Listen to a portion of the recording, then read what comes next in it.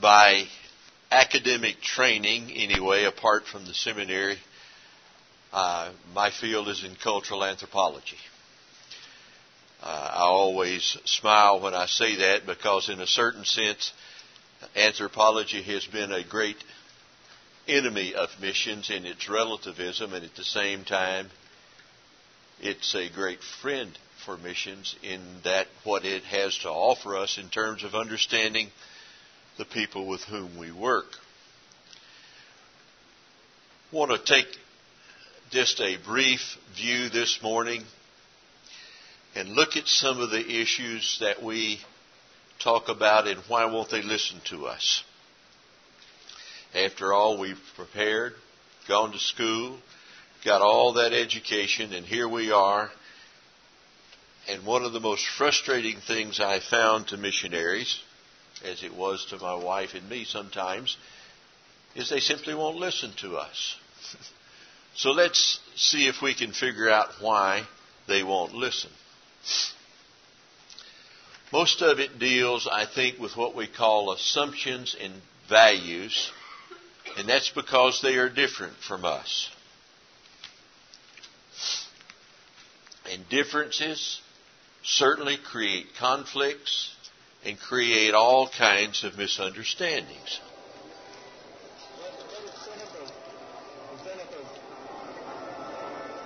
And how does it connect with the verse of Jesus Christ? I think many of us have so many questions to ask, but I think we have few people to answer them.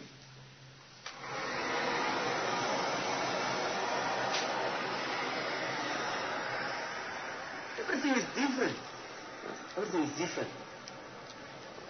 It's kind of irritating because even when you're from Africa, they say, "Oh, are you from Africa?" Yes.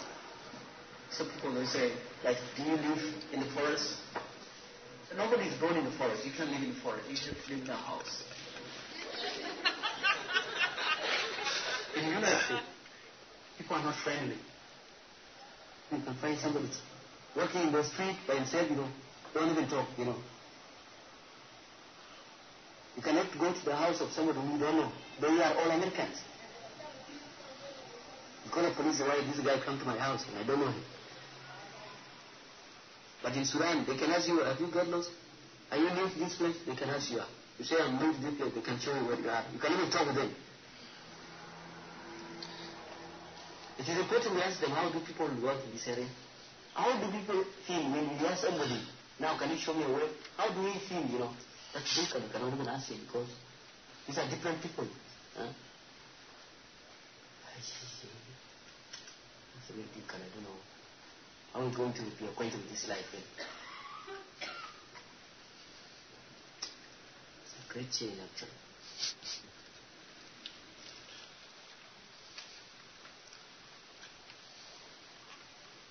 What makes us different from them, whoever they may be, depending on where in the world we're working, or indeed many circumstances here in the States?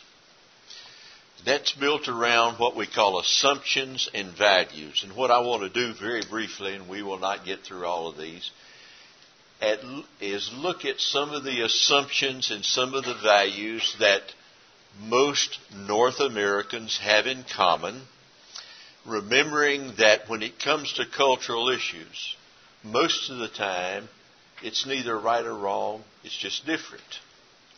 So we're going to look at some of the things that make us distinct from other parts of the world and try to ask ourselves the question, why might this present a problem in the cross-cultural communication process? First off, and perhaps most importantly, we are individualistic. We talk about making up your own mind. Where I grew up in East Texas originally, we had a saying, every tub's got to sit on its own bottom. You'd have to be from Texas to get that one, really. Individual makes up his or her own mind to make a decision, and you must take responsibility for the decision that you make.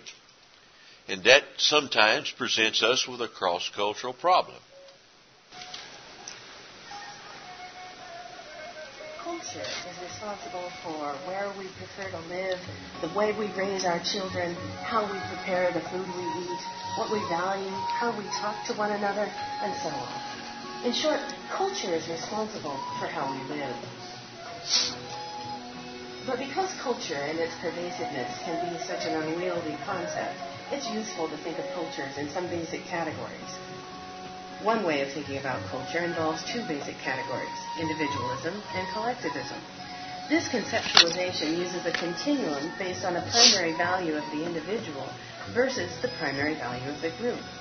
Neither value is any better than the other. In fact, both exist to some degree in all cultures. Briefly stated, people in individualistic cultures are concerned more with the needs, goals, and interests of the individual than those of the group. People in collectivistic cultures are more concerned with the group's needs, goals, and interests than those of the individual. These basic orientations affect or determine our values, goals, aspirations, and most importantly, how we relate to other people in our lives. People in individualistic cultures tend to emphasize self-actualization and individual initiative and achievement. They focus on an I identity. In individualistic cultures, people are supposed to look after themselves and their immediate families only. The United States and Australia are examples of individualistic cultures as they tend to emphasize individual rights, like freedom, independence, and individuality. They also emphasize equality, applying the same value standards universally.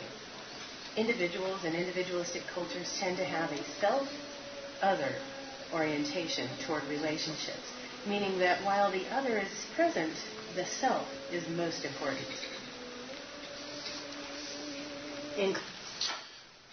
We're not going to go through all of those. Bottom line is you have two basic categories, individualism and collectivism. Most of the world will deal more with the values and the assumptions belonging to the group as opposed to the individual and what the individual desires are.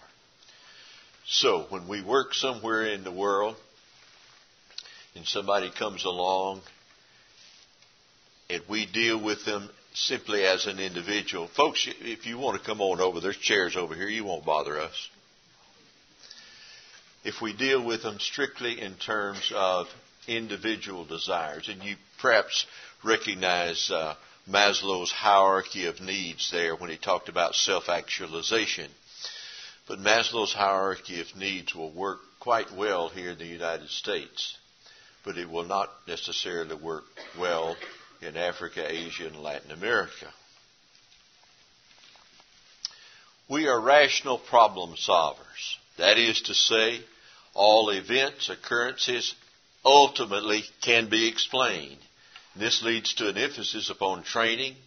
It leads to an emphasis on the practical over the theory, developing a plan of action, and ultimately, if we can do all of that, control the future. We need to understand, though, what is logical to us may in fact not be logical to them. What is obvious to us may not be obvious to them. We talk about bounded sets and fuzzy sets. We are a people primarily of bounded sets. We don't like things that are fuzzy.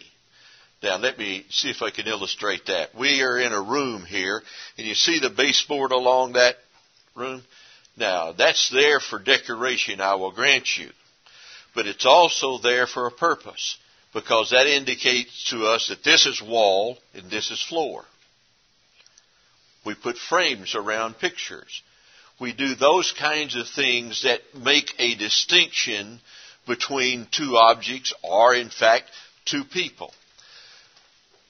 A lot of folks in the world deal more with fuzzy sets.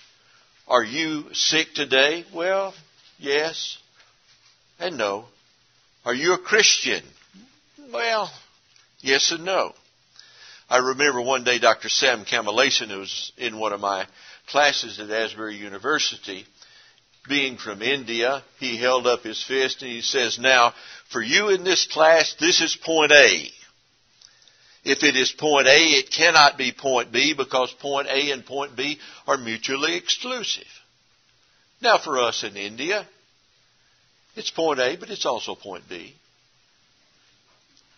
Now, you have to get into the Hindu mindset and the one world stuff and all of that to begin to understand that whole world of fuzzy sets. Medical people don't like to deal with fuzzy sets too much. In fact, the thing that perhaps frustrated them most about my illness with meningitis is they couldn't figure out where it was coming from or where it was going. Therefore, they did not know exactly what medicine to give me. They figured that one out.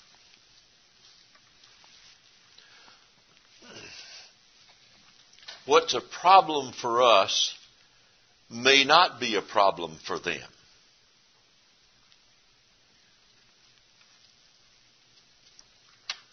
When your cable company keeps you on hold, you get angry. When you get angry, you go blow off steam. Follow the logic. When you go blow off steam, accidents happen.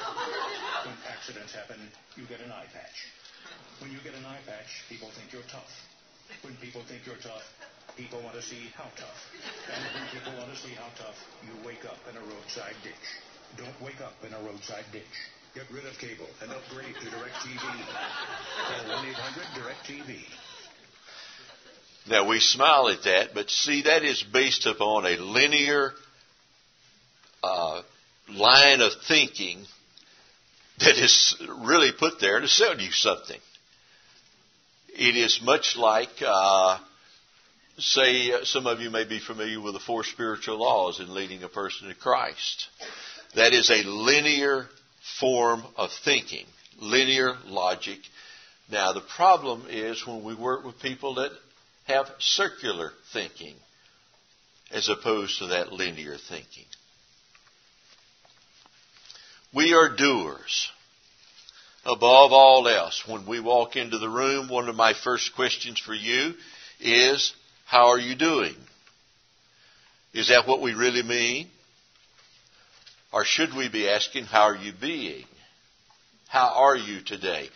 But our emphasis upon doing comes forth right in the very language that we use. We live at a very fast pace, and our lives are filled with incessant activity. Somebody told me that when you retired, you were supposed to slow down. I've been retired for 8 years now.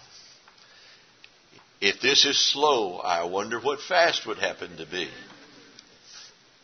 I'm in a hurry to get things done, oh, I rushing till life's no fun. All I really gotta do is live and die, but I'm in a hurry and don't know why. And I don't know why. Don't know why. I have to drive so fast, my car has nothing to prove. It's not you, but it'll do 0 to 60 in 5.2.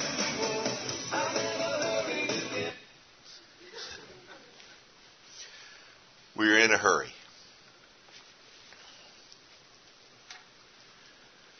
We separate work and play. I remember one of the most frustrating things to a group that was on a short-term mission when Jan and I were in Colombia. They came to help in the construction of a church. About 9 o'clock in the morning, some folks who belonged to the church showed up with some refreshments. About 10 o'clock, someone else showed up with some refreshments. About 11 o'clock, someone else from the church showed up with some refreshments. Now, by this time, our North American workers were more than frustrated because you can't play and work at the same time. I had my wife go back in the elevator this morning at the motel where we were staying, and there was a sign on the board. Relax while you are working, or work while you are relaxing, or work at relaxing. Now that tells you an awful lot about us,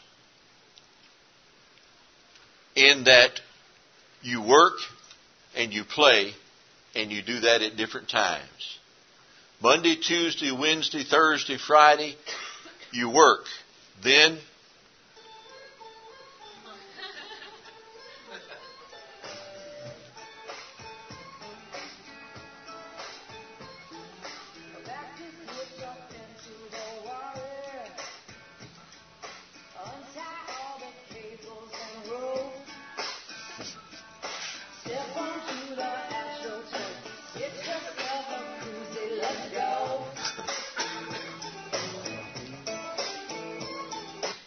when you work, and when you play, and you don't mix the two. We're very much oriented toward the future. We value and we expect change. I suspect you've heard that word over the last few months. The idea of change. We feel that we can always improve on the present. So we live in the future. The problem is many of the cultures with whom we work focused on the present or even on the past. Anything of value comes to us from the past. Good example would probably be China at that point, valuing the past. We tend to be on the opposite end of the spectrum. Whatever is past is old, of little use, and we're looking to the future, and we're looking for some change in the process.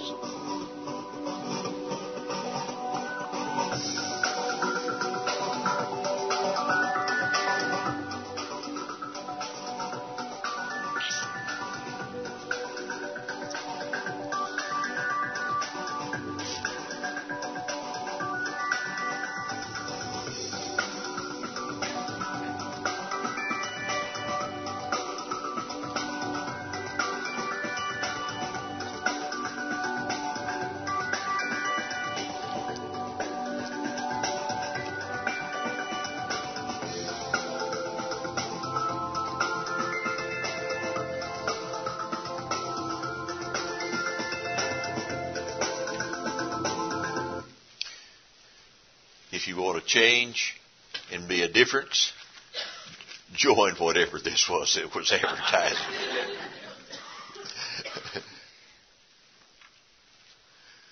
We're very much performance oriented. We're very much results oriented. One of the frustrating things, I think, for most folks in the missionary picture across the years is to have to write home and not have something, shall I say, positive to say. Very seldom can we write back to a supporting constituency and say, for the last 5 years, we have simply lived among whatever target audience we're speaking of, which may be quite significant. But after all, folks that are investing money in you want to know, what results have you produced? That is very much a cultural issue for us. Good performance equals good self-image. That's the way we measure ourselves. We focus upon prestige earned as opposed to prestige ascribed to us, simply because we have a certain family name or come from a certain village or whatever, meaning that those folks would have more prestige. Not for us. You earn your reputation. We focus upon very visible results. It's easy for me to say that your beliefs and thoughts influence your reality. So change them. It's easy for me to say that how you talk about yourself has a monumental impact on your results. So change the conversation. It's even easier for me to say that if you keep on doing what you've been doing, that you'll keep on getting what you've been getting. So change your behavior. And you know what? That's exactly what I'm going to tell you to do. Just change. I want you to look at your results right now. Repeat after me. Results are everything. Results are everything. Results are everything. See, behavior never lies, and by examining your results, I can see a clear picture of your commitment. Results are everything. We are highly competitive. In fact, that's our primary way of motivating people, whether it be in the classroom or in the marketplace or perhaps on the mission field. We sometimes set up the agenda such that there is competition, thinking that that will motivate. Then we find ourselves perhaps in a culture where one would never win over one's friends, because winning means that somebody loses. And you don't have winners and losers, not in the sense of the way we compete.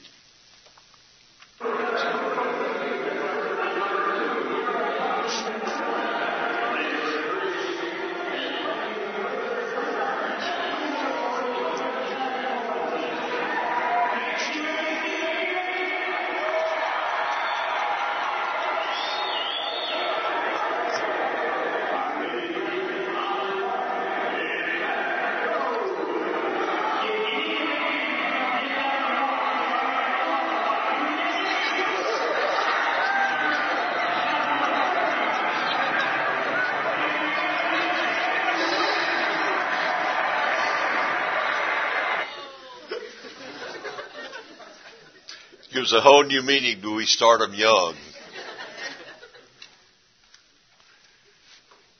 We are not limited by the natural world. We always tend to be willing at least to exploit the physical environment.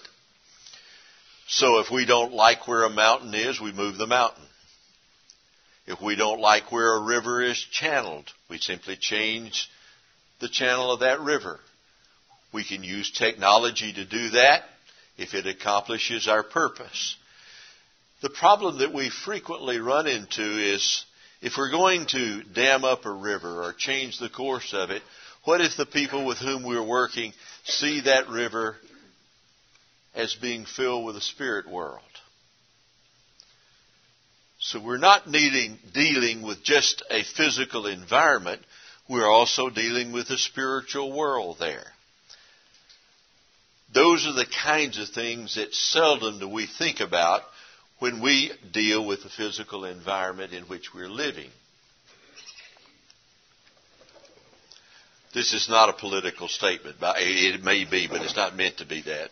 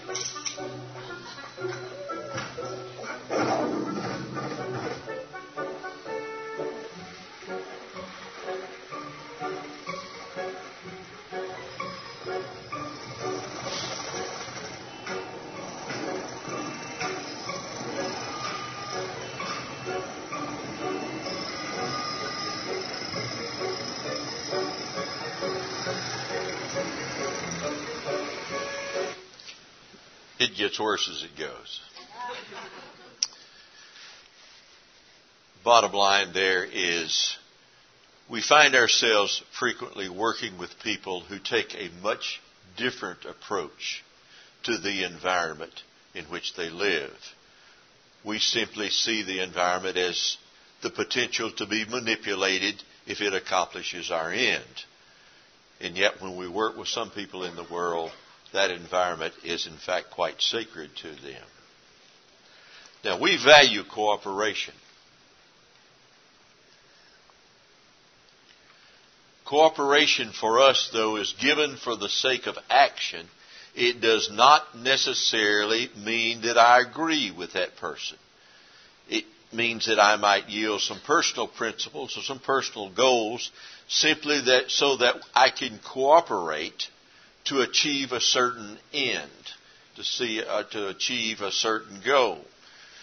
Again, the problem becomes that many people of the world will not be able to bring about that kind of cooperation just to accomplish a certain goal if they see themselves as perhaps being really an enemy with each other.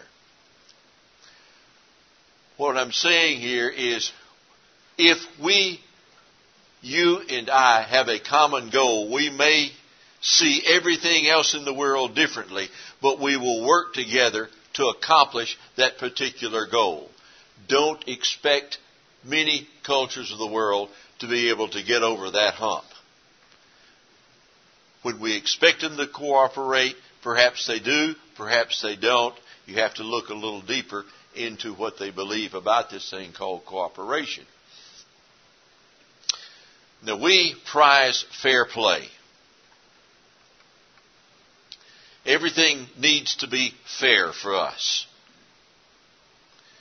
One of the most frustrating things that many of us that many of us experience when we're overseas is when you're standing in line and somebody walks in front of you, to the front of the line, simply because they have more status than you do. I remember when we first went to language school in Costa Rica, and I had gone to the aduana, to the customs, to get our stuff out of the customs agent, the few boxes that we'd sent down. There was one lady there who had the final say on when you left. I got there early. I left late. And I watched people from Europe and I watched people from Canada and every other place go before me. Now, all my papers were in order. But see, this particular lady wasn't real fond of North Americans. I waited. Was it fair? Not from my perspective. Doesn't matter from her perspective. She had the authority. She could do what she wanted to in that particular situation. We have Robert's Rules of Order. There's nothing any funnier than watching a faculty in an institution like where I taught pass something and then decide that that really wasn't what they wanted and try to figure out how to get out of it. Now, most people of the world say, okay, we passed it, we don't want it, forget it. No. We have a procedure to go through to undo what we just did, to make sure that it is fair to everyone. We'll stand up for our fair share and the fair share of others. We won't begin a fight. We will gladly finish it. And frequently, if not most of the time, we like the underdog.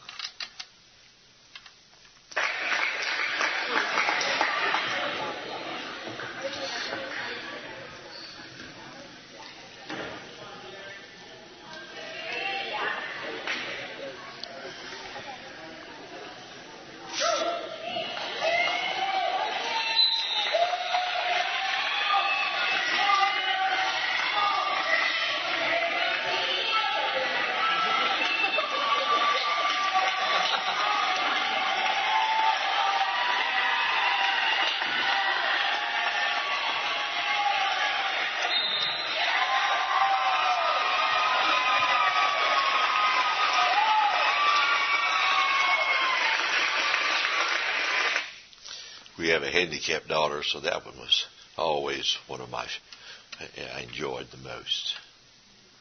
Concerning relationships, we tend to avoid social obligations.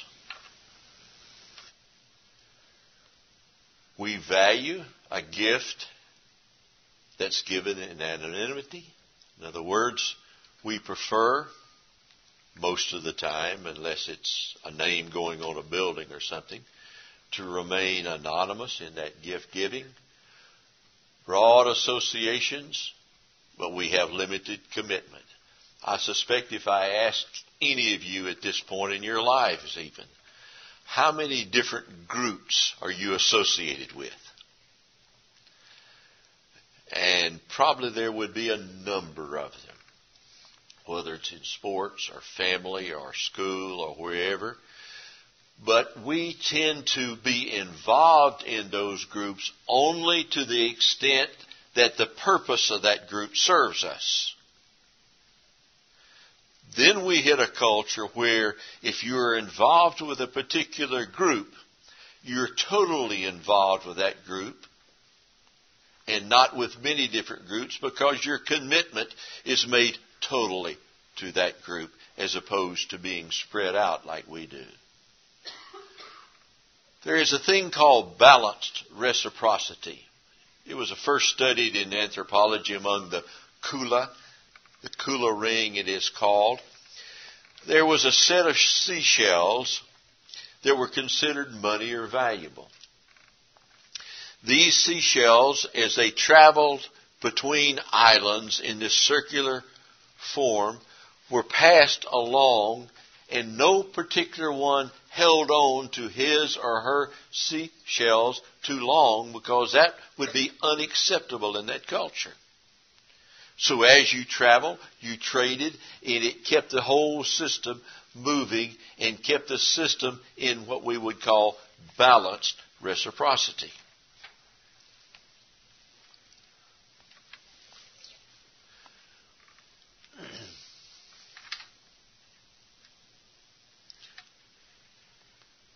That goes back to the picture. Goes back to the Vietnam War situation. We had, when Jan and I were a part of a missionary internship training process, the fellow that was our mentor was a missionary in Vietnam. And we were sitting and talking one day, and he said, during the Vietnam conflict, we gave, and they said thank you. And we gave again, and they said thank you. And we gave again, and they said thank you. And we gave again, and they rose up against us. And we had a hard time figuring that one out. Except, as we understand that particular culture, every time that we gave and they could not respond with something that they felt equal, it reduced them to being less than a man. Until it came a point where there was a certain reaction against us that we did not understand because there was no ability in reciprocity.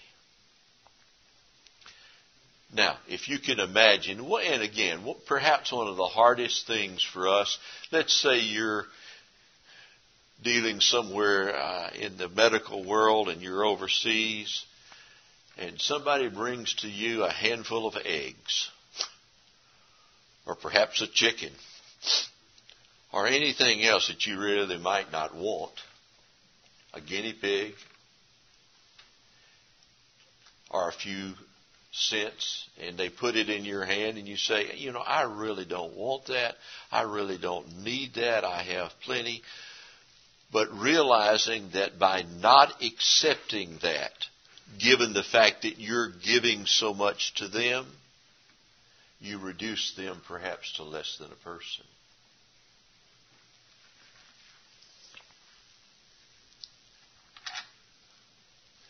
We tend to emphasize equality. What time do we end here? Somebody tell me. 10 till 10? We're just about there, right? Oh, 10:20. Okay. We're fine. We tend to emphasize equality. Sending girls to school and giving them loans to buy cows is a great idea, in theory. But unfortunately, inequality often gets in the way. If you send a girl in Africa to school, for example, in Ghana, she may be raped or sexually assaulted. She may not be able to attend if she's menstruating, or if she has a baby, which might happen if she is forced into early marriage. Girls can experience serious inequality in schools. Give a girl a cow, for example, in northern Malawi, and it becomes her father's or her husband's cow, because wives and girls cannot own property there. When her husband dies, she may be widowed, and she will become the property of her husband's family, as will her cow. This results in more inequality. If a woman tries to run for local council or any public office, she may be considered a threat to the men in the community. Women who have dared to run for public office in Kenya have been abducted and assaulted. Some of them have been raped and murdered, and some of their children were murdered. Why? Because of inequalities in the law. To empower girls, it is necessary to challenge laws and practices that discriminate. Equality can be achieved by ensuring that all laws treat women as persons, not as property, and that all laws that are intended to protect women are enforced. These laws exist. There are international, regional, and in most cases domestic human rights provisions that guarantee the equality of girls and women. The equality effect is working to advance women's Equality is something that we value. Unfortunately, we work with a lot of cultures of the world where equality is not only not valued, it is not expected. Frequently, as I have worked with short-term mission teams from medical mission teams, one of the difficult things for a doctor or a dentist or a nurse in the process of seeing patients, it is not unusual to have a long line waiting. And someone who has been waiting 2, 3 hours, a half a day, maybe come to a point and has to come back the next day, and to see somebody else being brought generally or simply walking right to the front of the line and standing there to see you next. And I have watched your faces at that, because that's not fair. These people have been waiting for a long time. But you see, the person that has just been brought or taken the liberty to walk to the front of the line to see you, maybe one of the elders in the village, maybe one of the particular politicians of the area, and they think, and most of the other people seem to react accordingly, that they have a right to move to the front of the line. So those are the kinds of equality issues that you may face. We expect confrontation. We like to get to the source of things. We like to face the facts. We like to meet the problem head on. Now, this little clip is very old and pales in comparison to what we've just experienced. You lose all of your standing from my perspective because you hired illegals in your home and you knew about it for a year. And the idea that you stand here before us and talk about that you're strong on immigration is on its face the height of hypocrisy. Like I say, that one is old. My point is this. For most cultures in the world to see that kind of confrontation, which we expect in what we call a debate, simply is, I don't even know what the word is, to most of the world. Don't be surprised if you go out into the rest of the world now, and if the conversation ever comes back to it, go back to the particular political situation today and say, how can two people confront in public each other in such a way? Because you simply don't do that in that culture. We value confrontation. We think we can learn from confrontation. But that kind of public confrontation would never be expected. So when someone appears at your door on behalf of someone else who has some kind of problem with you, don't be surprised. You say, well, why didn't that person come and face me? Because they don't do that. They are likely to use an intermediary. We like to do it ourselves. We like to avoid the middleman, particularly when it comes to economics. We prefer informality in our relationships. One of the things that I would do as a professor is if a student would come in and had something reasonably serious to talk about, I would automatically move out from behind my desk, sit in a chair right across from them, because that desk would represent a barrier between me and them that I wanted to remove. We tend to think that informality creates an openness in the conversation process. In fact, much of the world is just the opposite, though. If I do not understand my status in relation to your status, I don't know how to communicate with you. Our daughter has autism, and one of the things that we would often do when I have to deal with her is I would get her face and I'd say, Andrea, look at me. Now she's going to look away as much as she can. Andrea, look at me. Because based upon our culture and our values, if I have something important to say to you, look at me. Now, when you're talking with a person somewhere in the world and you're thinking, at least look at me, and they're standing there looking at the floor. Because making eye contact with you in that culture would mean that I am demeaning you. So those are the kinds of issues when it comes to more formal interaction versus informal interaction that we would face. We have what we call high context and low context communication. High context versus low context means that the context in which the message is delivered is important or not important. In other words, when one is communicating with another person, for most of us, being low context kind of people, what I want to know about is what are your words? What are your words saying? Not particularly where we are.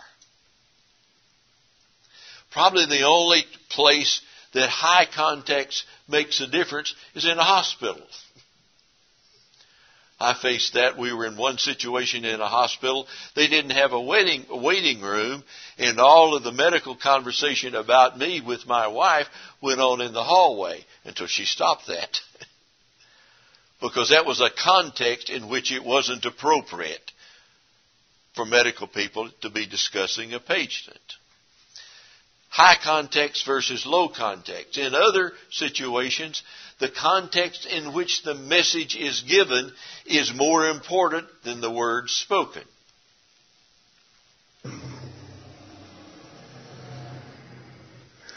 One skill that I think is really important for all people, everybody that comes to Thunderbird, if they don't leave Thunderbird learning this skill, I think they've missed something. Any executive coming to Thunderbird for a corporate learning program that doesn't, at least is not aware of what the skill is, I think is missing something. And it's a very, very simple skill. And it's, in my opinion, the best contribution of social psychology to business. And it relates to language. And it relates to communication. And it's not learning another language, but it's being aware that some cultures, some languages, are what we refer to as low context. And the idea was coined by an anthropologist, an American anthropologist, Edward Hall, in his book written in the 50s called The Silent Language. And there he talked about languages and cultures that are low context are taught and learned to say what they mean. So if you want to know what an American really means, or what a German means, or what a Scandinavian means, and these are low context languages, the best way to figure it out, the best way to start, is to look at what did they say. Because they are taught to say what they mean. But other languages, other cultures, Japanese, Chinese, Thai, Korean, to a lesser extent Arabic, to a lesser extent French, Portuguese, Italian, etc., Spanish, they're referred to as high context language. And what that means is they use many words, but the meaning is more subtle, it's more nuanced, it's more circular. So if you want to know what a Chinese really means, don't look only at the words. You have to look behind the words. You have to. We do the same thing in a certain sense with colors, ambiance. There are certain places we go in a restaurant, and if it's a place where you're meant to sit and converse, make a proposal for marriage or something like that, you probably don't go to a McDonald's or Burger King. There are other environments in which those words are more appropriate. It's just that with many cultures in the world, that context will make much more of a difference. A great deal is being said these days about guilt versus shame cultures. Warner Mischke has just come out with a book that probably is the most helpful of anything that I've seen. He goes back and even deals through Scripture and shows how the shame concept is probably more prevalent than the guilt complex is. For example, you start in Genesis, and Adam and Eve were what? Ashamed. Were they guilty? Yes. But what they felt was shame. Now, what we're dealing with, and some of you I'm sure have more experience than I do, when we talk about the Muslim world, shame becomes extremely important. If we have done something that shames them, inevitably there will be some kind of retribution, because you have to do something to reclaim your shame. One of the island situations that I was reading about said that a lady made some kind of statement about her in-laws, and it was overheard by those in-laws, and she was so ashamed until she ran into the jungle. And there she spent the night in the cold and in the rain with all the mosquitoes, too ashamed to return to the village, until her husband bought back her shame with a gift, thus allowing her to re-enter the family and re-enter the context. You'll need to do some more work on that guilt-shame issue. It's become extremely important these days.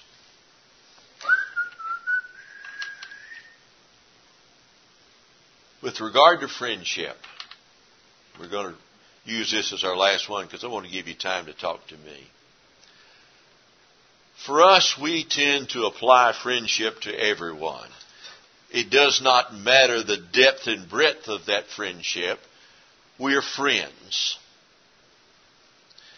In many cultures of the world, though, friendship goes much deeper than just a superficial relationship. In our culture, friends tend not to impose upon one another. In fact, we have a saying that the best way to lose a friend is to impose upon them in some way. If you live a little bit longer, one of the things you learn, don't ask a friend to do some work on your home or build a home for you. So it's a good way to lose a friend. Because friends can't say certain things to each other, where if you're doing business, you're more free to do that. I'm going to close it down right there because I want to give you a chance. I've thrown all kinds of things at you this morning. You talk to me now. Questions? Observations? Yes, sir.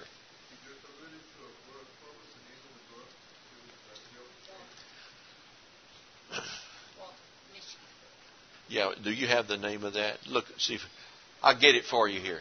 No, I'll get that. I should have it before me. Brand new. It's brand new, yeah. We'll get that for you.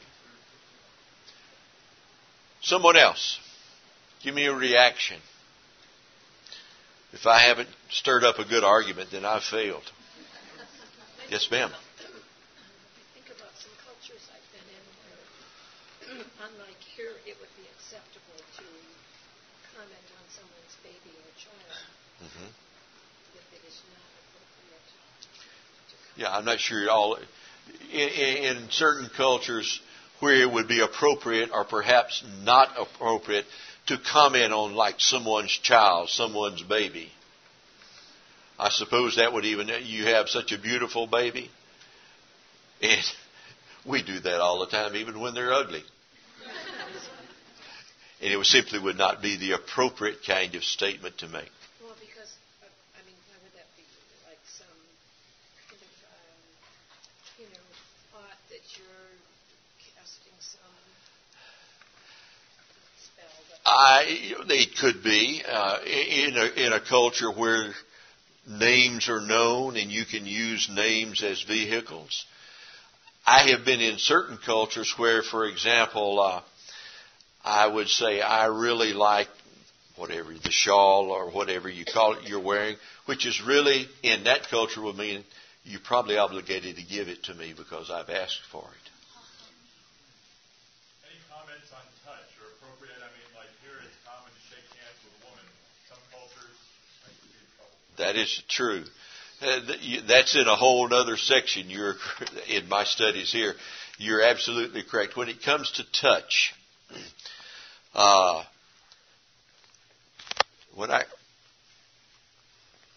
stepping on my cord here. When I go into, my wife and I will be in Peru in a few days here, and you just get ready to be hugged. Because they do love to hug, to embrace, the abrazo that you use in Latin America. I think young people are more accustomed to that than my age, and certainly with my parents. You just didn't do that. The use of touch and with whom it is appropriate to touch. One of the funniest things, I say that in a certain sense, we were in the Altiplano in Bolivia, and the Aymara Indian ladies would come in, and it is extremely cold up there, and they would wear so many layers of petticoats, I guess that's what you'd call them, the dress would stand out about to there because they were trying to keep warm. Now, as a doctor, somehow you got to get underneath all that to fill their tummy. It was interesting. Now, fortunately, we had one lady doctor with us. That was not a problem. But when is it a problem for a male physician to touch a female in a certain culture, and in what ways is it accepted? We don't think anything about it. Here, if a doctor is a doctor, then that kind of touch is expected. That won't necessarily be true in many cultures of the world. The same is true with seating arrangements in a room. Now, it won't work with us here, but in many cultures of the world, you go in, if you allow people to come in and sit where they want to, I can pretty well tell you who the most important people are in the room by where they sit. We do some of that in the arrangement of office spaces in a building. Normally, the president of an organization doesn't put his office right up front. It's somewhere at the back, probably on an upper floor. So the use of space. The use of talking distance is very similar to that. Stand up for me, young lady. I promise you I won't hurt you. You're going to have to come this way, I believe that. You and I can stand and talk at this distance and be quite comfortable all day. But what if I moved in about right here and started talking to you? What would you do? I usually back up. You would probably back up. Now, one of the funniest scenes, you may sit down, thank you. One of the funniest scenes that I remember was in language school. One of the fellows went out on the street, and the Costa Ricans are very cordial about, I want to practice my Spanish. Well, he started conversing with this fellow on the street. And as he was conversing, the Costa Rican fellow would step in a little closer, and he would back up. Step in a little closer. They backed up all the way around the corner with that kind of interaction. Now, there are some cultures in the world where that talking distance is not only here, it is face to face. And we tend to get very comfortable. So here you are trying to speak with someone, whether it's sharing the gospel or some about medical terminology or whatever, and they're thinking, if not saying, how in the world do you expect me to listen to you? I can't get close enough to you to listen. And you're saying, why in the world do they want to get so close? It has nothing to do with my communication. Yeah. Do you have any recommendations for when we're entering another country, another culture, especially when we're looking to invest long-term in that community? Where to get some of these nuances from? I mean, I know a lot of it really is just experience and trial and error, but do you have any recommendations about either people sources or... Yes, there are some good books that will help you. I'll give you some. If I can pull up their names, I will do that. But now let me go to the heart of your question. And all mission boards need to close their ears at this point. Because I think ideally the first year that you're there, you don't really try to do any work. You just learn to live there. And it's terribly frustrating when it takes you all day to go to the bank. And then you find out that most people don't go to the bank anyway. They send somebody else in their place. An intermediary kind of thing. I don't think that there's any substitute for spending time. Yes, if nothing else, and I will kind of sum up what I have to say here, the assumptions and values that we have as North Americans are neither right nor wrong, but they are different. And realizing that there is probably going to be a significant level of difference in what I value and what they value, what I assume and what they assume, is the first step. The second step is to not think that I'm right and they're wrong. Yes, it's called the global gospel. Now you know why I bring my wife along. The global gospel, and it's Mischke, Warner, Mischke. It's out in Phoenix. From Frontiers. It's an excellent book. So let me start with a compliment, and I'll tell you some things that this is worth. Speak loud now so they can hear you. This topic is usually sleep-inducing for me. I work in an American hospital safety, pediatric ICU, that hospitals in America are over the top about sensitivity. You're talking to the best I've ever heard. Thank you for doing that. I came to see if you might do a good job with it. Well, I will tell you, most of what I know I've learned by making mistakes. This is my concern. In life and death situations, I worry that cultural sensitivity, I've seen it happen, will gum up the works and is life-threatening. I assume that if I'm working overseas, they've brought their child to me because the child is dying, and that they want the child to live above all. What do you think about that?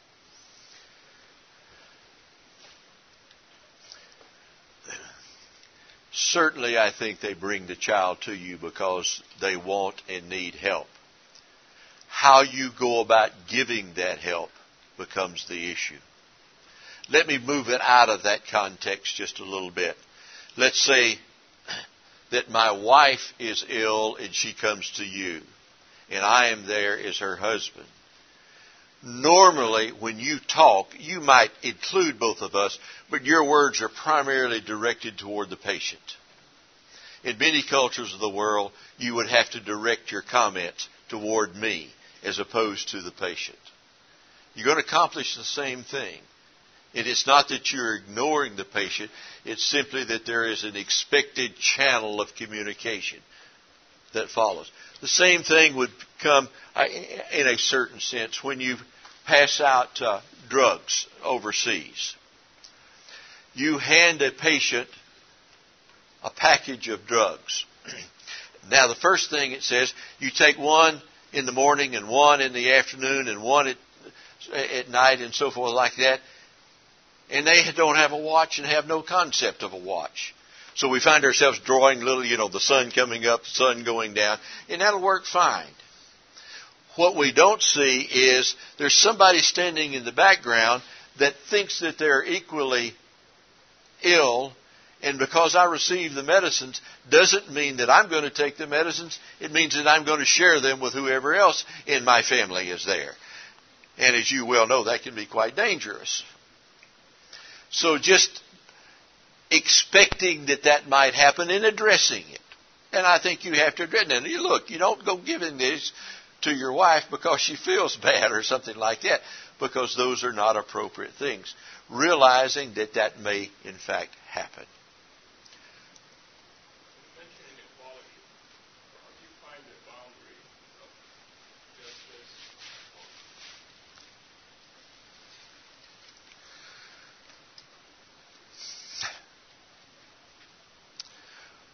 I'm pretty strong on justice. At the same time, I know that certainly initially, for me to tackle that particular problem is probably not going to get me anywhere. If I earned my respect over time and am able to speak to some inequality, how women are treated, I think that I have a right and a privilege to speak to that.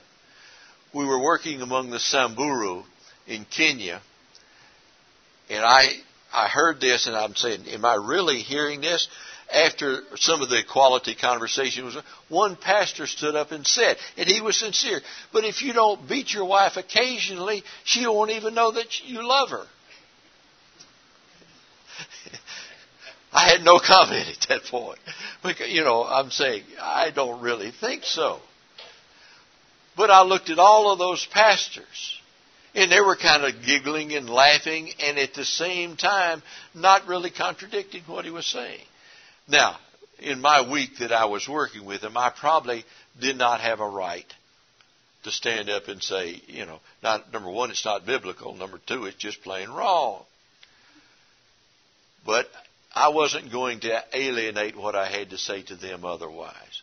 I think what I'm saying in that process then is to be able to speak to some of those cultural issues, we have to earn that respect by being there a while. And they will give you that after time. Some of you may have had some experience in this where you just have to wait a while. Does that make sense at all?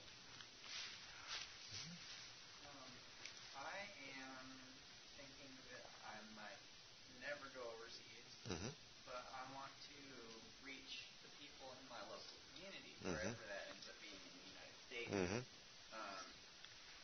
But I feel like going overseas is almost easier than being in this super culturally diverse U.S., where I've got Muslims and atheists and Hindus right down the street from me. Yes, you would do. Do you have any? You got the same issues. We put it into an overseas context verbally, but quite frankly, my wife taught 27 years in public school. public schools often have, what do you call the teacher training times? Professional development. I have yet to convince a principal or superintendent to let me come talk to teachers about this whole cultural diversity issue. Because sitting in their classroom inevitably will be 4 or 5 different cultures. Not the least of which in my context is you have one town where there's a university and a seminary, and right next to it is a town where they're country folks. And they come to the same school. Quite different. My point being, that kind of diversity you will face here in the States just as much as overseas. I'll address that for a second. We've lived in India for 4 years now, and we're on furlough. And when you're trying to introduce the gospel, everything you say here is obviously true. It's a different cultural context, but you're fighting not just to get your message through, to be understood, but you're fighting the culture, you're fighting the family connections, you're fighting everything. And not that God can't work with that, He does. But I think when they come here, even though they typically congregate amongst themselves, they're outside of that culture now. They know that. And they're outside of a lot of their family contacts, which is huge.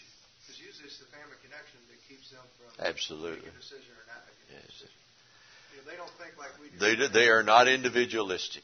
Right. If you ask an American about something, they're going to think, how does that affect me? Yeah. They never think that in India, the Hindu culture. They think right away, how does that affect my family? Because it really doesn't have to do with me, it has to do with my family. That's right. So if you can take them out of that, which they are, you have a one-up right there. You do have some. Be able to make an influence. So I'm just thinking about how God communicated with us in His Word, and the better that we get at understanding how He communicated with us, the better we can communicate with others. There's a whole lot there in the incarnation idea and model. Because I'm thinking of what sort of situations we're in. Yeah. Folks, thank you. Our time is up. I'll be glad to stick around and talk. Appreciate it.